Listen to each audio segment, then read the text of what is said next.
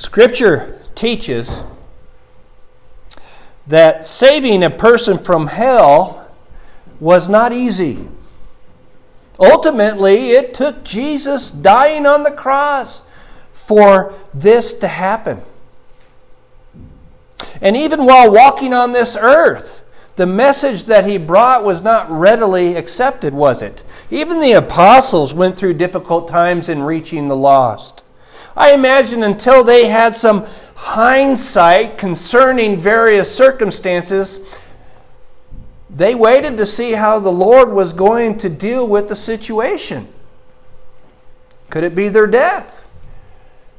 Could it be saving a life from hell?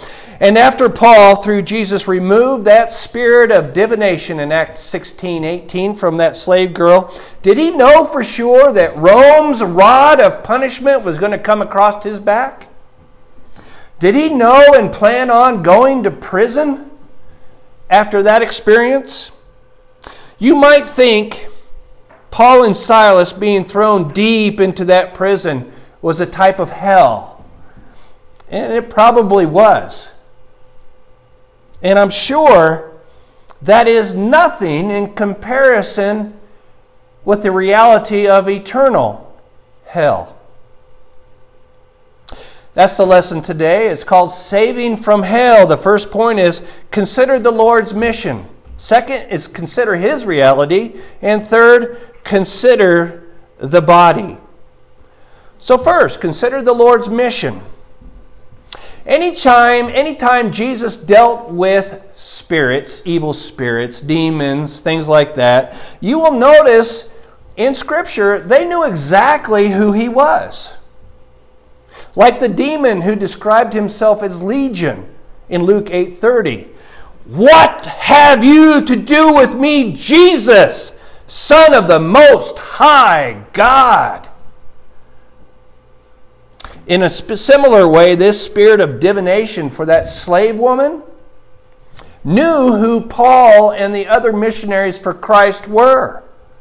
These men are servants of the Most High God who proclaim to you the Spirit of salvation. Acts 16:17. Interestingly, these evil spirits were not allowed to speak or continue to speak. Why? Well, I believe it's the mixed message that they are presenting. What they said was true in reference to God, but they had no desire to follow God's teaching. They were not servants of God. To allow them to continue would hurt the message given. Now again, did Paul and the other missionaries, particularly Silas, know exactly what would happen after Paul removed that spirit from that slave girl? If he did, he didn't care. He was going to do it anyway. There was a bigger problem. It was the mixed message. And Paul dealt with it, and it came out that very hour. Acts 16, verse 18. Now, you've heard the phrase, I'm sure, spare the rod and spoil the child. Right. Proverbs has some statements similar to that. Folly is bound up in the heart of a child, but the rod of discipline drives it far from him. Proverbs 22:15. Do not withhold discipline from your child. If you strike him with a rod, he will not die. I like that one. Proverbs 23:13, the kids might not. The rod of reproof gives wisdom, but a child left to himself brings shame to his mother. Proverbs 29:15. Of course, this is talking about proper discipline for a child, right? But that is nothing compared to the Roman rod across the back. To understand what Paul and Silas went through, listen to this. The rods were usually made of birch wood, and the Roman soldiers would beat their victims mercilessly all over their entire body. So when Scripture says this in Acts 16:22 through 23, The crowd joined in attacking them, and the magistrates tore the garments off them and gave orders to beat them with rods. And when they had inflicted many blows upon them, they threw them into prison, ordering the jailer to keep them safely. Having received this order, he put them in the inner prison and fastened their feet in the stocks. Paul and Silas were suffering. Anybody ever hit your head on something? Just one hit? Now imagine many blows over a body that does not have clothes on it, on the back and on the legs and on the front and on the side. Roman's rod was probably more than just discipline, wasn't it? Now, I've never received the rod. I've never received a caning from my parents. But they did not withdraw the rod of discipline. I wish they did a few times, but they did not withdraw the rod of discipline. But when I received my discipline, it wasn't too long before I eventually received the other part of their love and comfort. Notice the other part of their love. Discipline is a part of love, isn't it? Well, so is affirmation after the fact. But under Rome, Paul and Silas were recipients of Roman corporal punishment. In the deepest part of prison, they were fastened to the stocks. Did they hear birds chirping? Did they feel the wind and the breeze? Or was the rat their closest friend?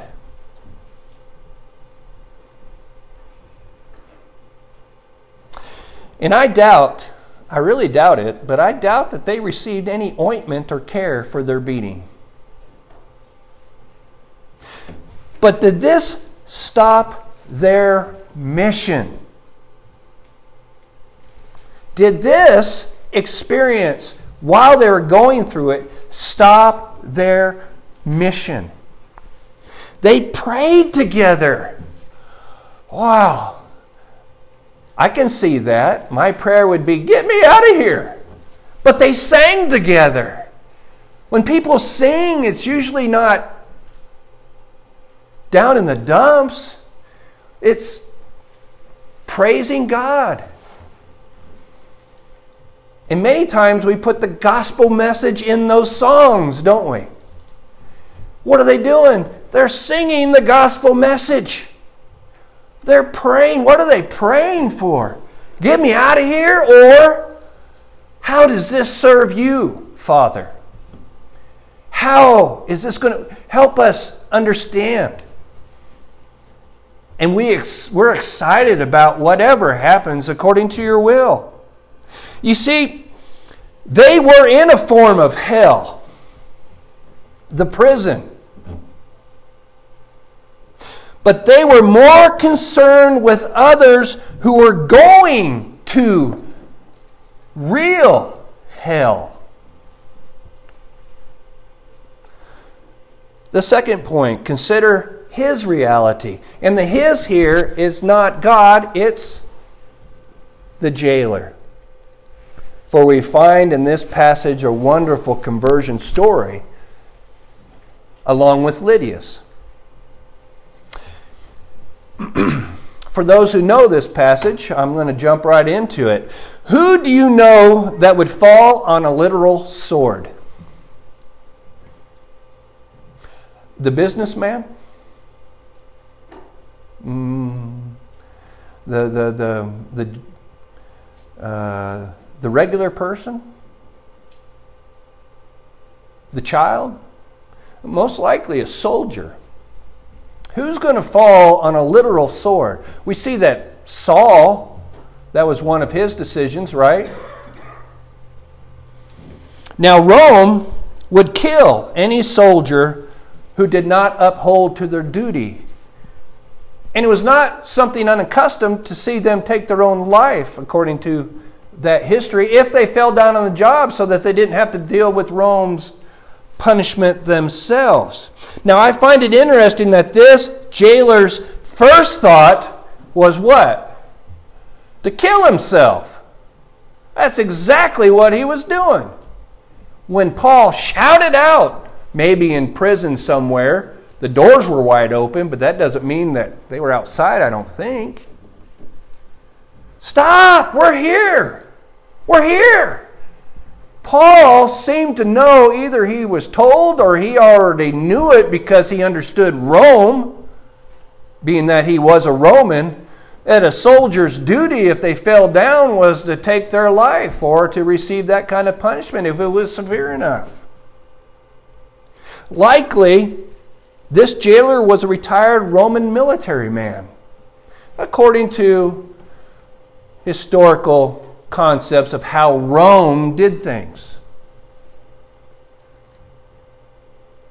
This is what Roman history teaches. He would have gone through the ranks, learned to fight and kill for Rome. Remember, Rome's current history, even at this time, is expansionism. They were constantly going to war. They took over Spain. They took over South Cyprus before that, and then down into Africa. They were heading later on into Germania. Then they went up into Britain. They were all about taking territory and fighting and war. They were always going to war with what they considered barbarians. Anyone who is not a Roman and not a Greek is a barbarian to a Roman. They were going to war, and they were vicious warriors. I mean, vicious. They had no mercy. If you tried to strike a deal, guess what? They'll kill you for it after the fact and then control the area. They were vicious. For a Roman soldier, a person who retires is a person who has gone to war most likely and survived. Survived. His retirement might allow him to have a family now while working a non-military job. This may be the case. I don't know completely for sure. But to kill himself would have been something ingrained in him as a Roman soldier. Not as a diplomat. Not as a regular Joe on the street. So here we have in Acts chapter 16, 26 through 27. And suddenly there was a great earthquake, so that the foundations of the prison were shaken. And immediately all the doors were opened and everyone's bonds were unfastened. When the jailer woke and saw that the prison doors were open, what did he do? First thing, he drew his sword and was about to kill himself, supposing that the prisoners had escaped.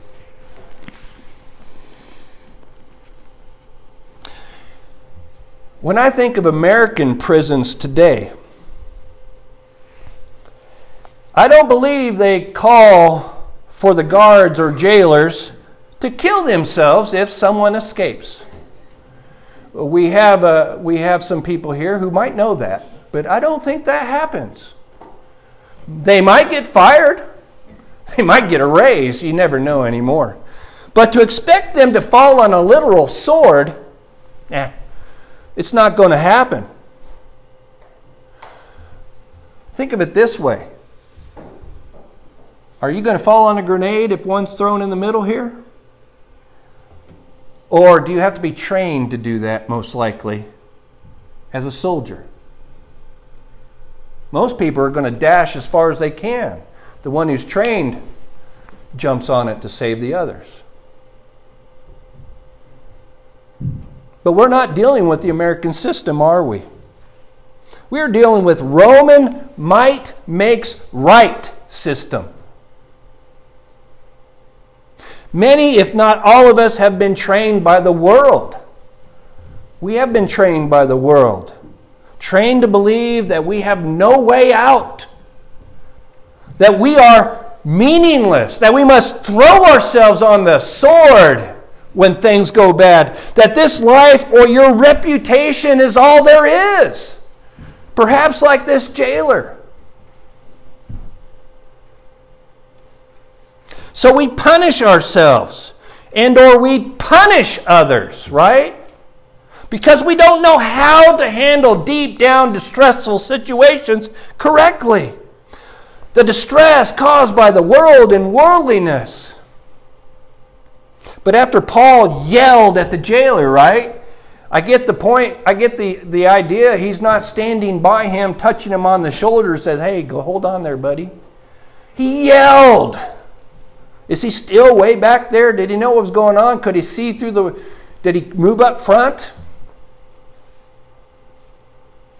Did it take an hour for the jailer to wake up and suddenly want to do that?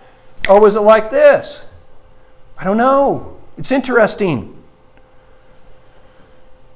But the jailer says this in Acts 16:30 after Paul yelled, don't kill yourself. We're all here. What must I do to be saved? Now, was he still concerned about Rome? Maybe. But I'm sure he was. But I think he was concerned with more than that. Who's praying in the back? Who's singing hymns?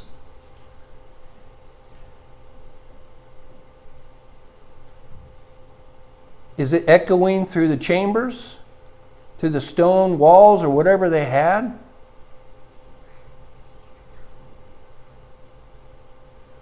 With the gospel teaching, he bent his knee towards Christ. He didn't take the world's way out with the sword. He took Christ's way out with salvation. He was saved from hell. Can you imagine wanting to take your life because life seems so bad? Or I had a bad day on the job? That's where this guy was at. 1633. He and his household were baptized at once. A little side note here. The magistrates, remember them? The one that actually tore the clothes off Paul and Silas and then ordered the soldiers to beat them with a rod. Remember them? Well, they went home that night while Paul and Silas were in the prison. I don't know. Did they have a good meal? Did they bathe? Did they say hello to their children and family? Oh, we just had a disturbing day, but we took care of it.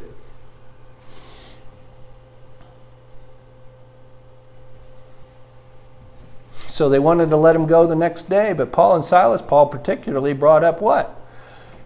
Hey, buddy, you didn't let me speak. If you did, I would have told you I'm a Roman citizen. Ooh. To beat up an untried Roman citizen. Now, that doesn't mean you just live in Rome or in the Roman Empire to be a citizen. It means you had to come from a certain place within the citizenship to be a citizen. And Paul was. That's an offense. So the magistrates were scared and apologetic. They groveled and apologized, Acts chapter 16, verse 39. Now, what's the difference between them and the jailer? Well, the magistrates had no desire to be saved. Their salvation was, oh, I hope I apologize so that Rome doesn't find out. Though Paul and Silas experienced the hell of prison, the magistrates remained in the chains set for them for eternal hell. And the jailer was saved. And the jailer was saved. My question to you is, How important is it to look at reality with God's eyes? When bad things happen, could it be an opportunity to reach the lost? Are you looking? The third point is consider the body. According to Scripture, Paul visited Philippi in both his second and third missionary journeys. But his letter to the Philippian church was not written until he was a prisoner again in Rome. Much, much later. Paul writes from prison to a people who knew him from a time when he was in prison. I just find that interesting. So Paul writes Philippians chapter 1, verses 1 through 2, and he says this: Paul and Timothy, servants of Christ Jesus, to all the saints in Christ Jesus who are at Philippi, with the overseers and the deacons, grace to you and peace from God our Father and the Lord Jesus Christ. Wow, this Philippian body of Christ had elders, had deacons. They seemed to be a very now thriving congregation. So Paul writes to them and says in verses 12 through 14, I want you to know, brothers, that what has happened to me has really served to advance the gospel. What? Going to prison and all his experiences has helped serve or spread the gospel? So that it has become known throughout the whole imperial guard. That tells you most likely this is from his Roman prison, where the imperial guard would be, protecting the Caesar. And to all the rest that my imprisonment is for Christ. Wow. My suffering is for Christ. My imprisonment is for Christ. Why is that for Christ, Paul? What good can your imprisonment do to spread the gospel? You're not in, outside. And most of the brothers, having become confident in the Lord by my imprisonment, are much more bold to speak the word without fear.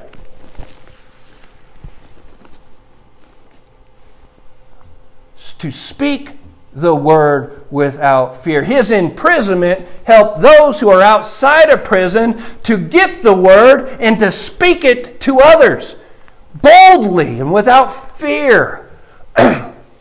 Yeah, you might end up in prison, Roman prison, but you might save others from going to the eternal prison.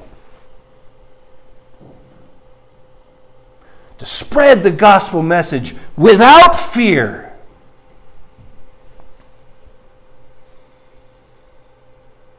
So Paul writes to the Philippian church about Christ emptying himself. That's one of my favorite passages in Philippians chapter 2. Put it together. What is Paul doing? He is emptying himself, in a sense, by accepting his prison, so that others may be saved. What did Jesus do? What did Jesus do? Have this mind among yourselves, which is yours in Christ Jesus, who, though he was in the form of God, did not account equality with God a thing to be held on to or grasped, but emptied himself by taking the form of a servant. Being born in the likeness of men and being found in human form, he humbled himself by becoming obedient to the point of death, even death on the cross. Therefore God has highly exalted him and bestowed on him the name that is above every name, so that the name of Jesus every knee should bow in heaven and on earth and under the earth, and every tongue confess that Jesus Christ is the Lord, to the glory of God the Father. Now, we are not Christ. What we give up for the sake of the spread of the gospel is nothing in comparison to what Christ did. But it is something important to do, and may be important to do, in the sharing of the gospel. Paul didn't claim to be Christ. He didn't claim to be anybody's salvation. But he did say, my imprisonment, and how I'm going through it, I would imagine, is helping those outside of the prison be bold and share the gospel message, not to withdraw.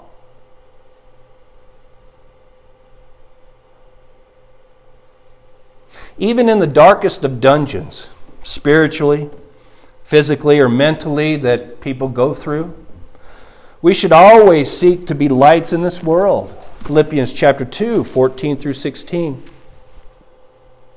Do all things without grumbling or disputing, that you may be blameless and innocent, children of God without blemish in the midst of a crooked and twisted generation, among whom you shine as lights in the world. Where was Paul, presumably? In house arrest, probably in Rome, in prison. And he's a light of the world? Shining? Ah, yes, he is. And so are all those out there who see what he's going through and watch him continue in the faith.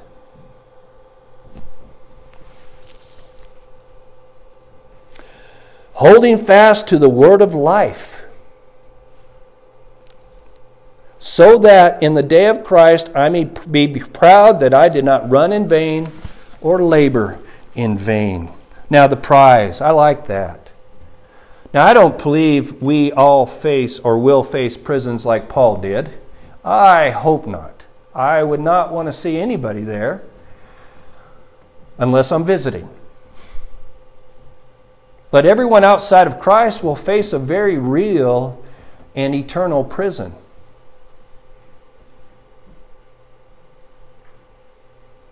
They need to know that only through Jesus can they be set free from their deserved punishment, from our deserved punishment. That's what sin did, as Justin referenced in his prayer at the Lord's Supper. It separated us. We have to get back into connection, and that's only through Christ. And we as Christians, metaphorically, are hands carrying the key of Christ, or the keys of Christ. And our hands might be praying and singing in some sort of prison. Our hands might be loving one's enemy. Our hands might be any form of suffering for Christ, especially if it impacts those on the outside who gain strength by our strength in the Lord. We run with a fixed goal, and we teach others to have the same goal. Philippians 3, 14 through 16. I press on toward the goal, Paul says. For the prize of the upward call of God in Christ Jesus. Let those of us who are mature think this way, and if anything you think otherwise, God will reveal that also to you. Only let us hold true to what we have attained. As the body of Christ, are we not one in Christ? Are we not united in Christ? Through His blood, through His teachings, His word, His...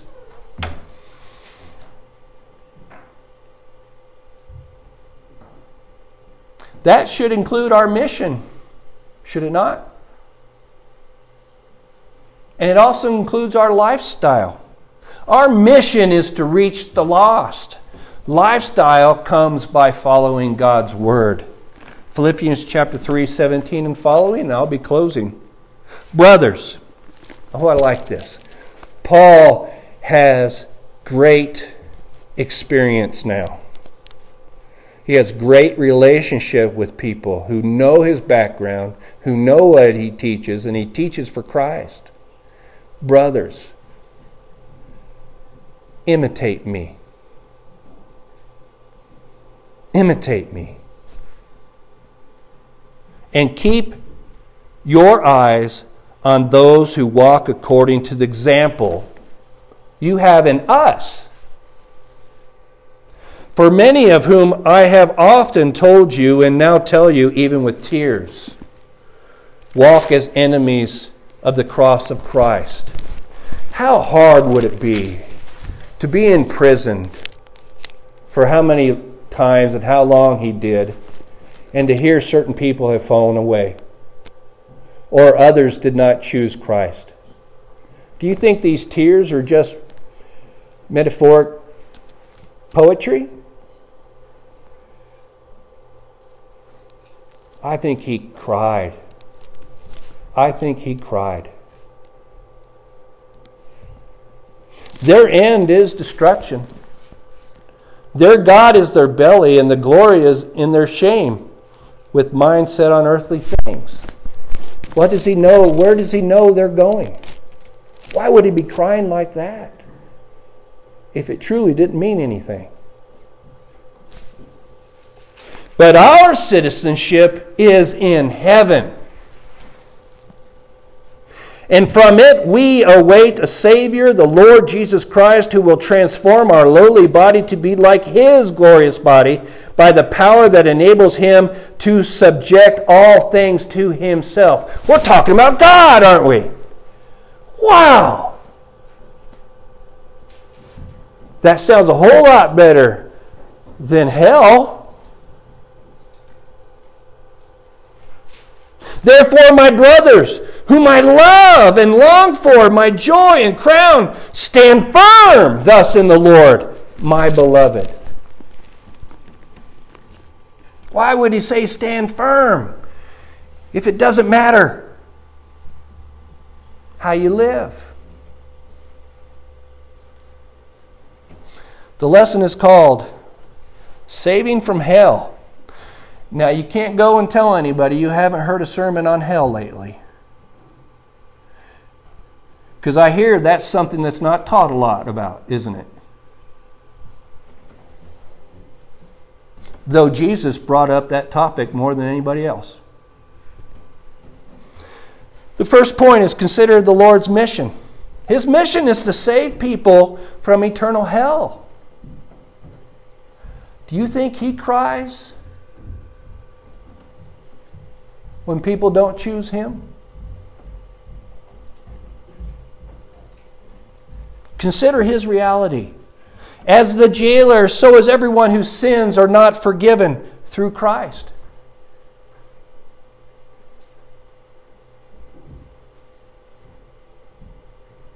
That is, as the jailer was. Consider the body. As Jesus emptied himself for this mission, so should we.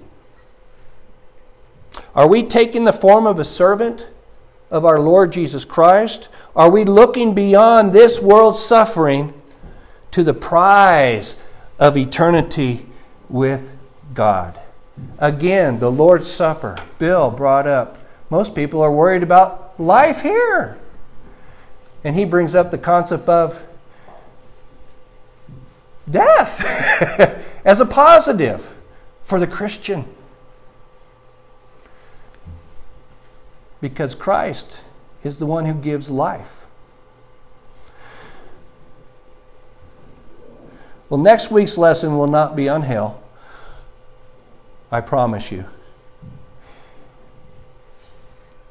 The lesson really is yours. Do with what the Lord wants you to do with it. If there's anybody here today who has any needs or prayer requests this morning, please come forward now as together we stand and sing. If the skies above you are